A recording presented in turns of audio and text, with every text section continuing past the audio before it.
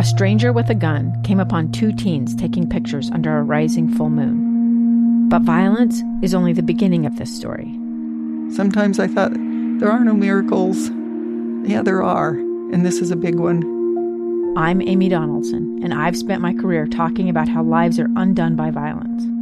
The Letter is a podcast about how lives are remade.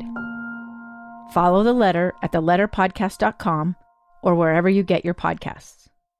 This is Dr. Tamara Sheffield from Intermountain Health with Your Life, Your Health.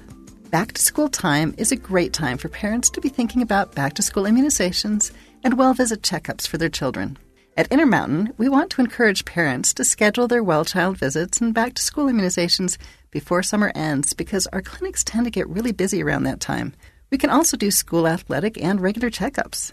A child's well check can be a time to catch up on missing vaccines, as well as a time to review developmental assessments, vision and blood pressure screening, important mental health screenings, and other guidance critical to a child's health and growth. Your pediatrician can help you find what you need. If finances are tight, or if you don't have insurance, the Vaccines for Children program is available to those who qualify that can help cover costs. Vaccination protects children from various diseases, including influenza or the flu, human papillomavirus or HPV, measles, mumps, rubella, tetanus, whooping cough, polio, chickenpox, pneumonia, COVID, and hepatitis A and B.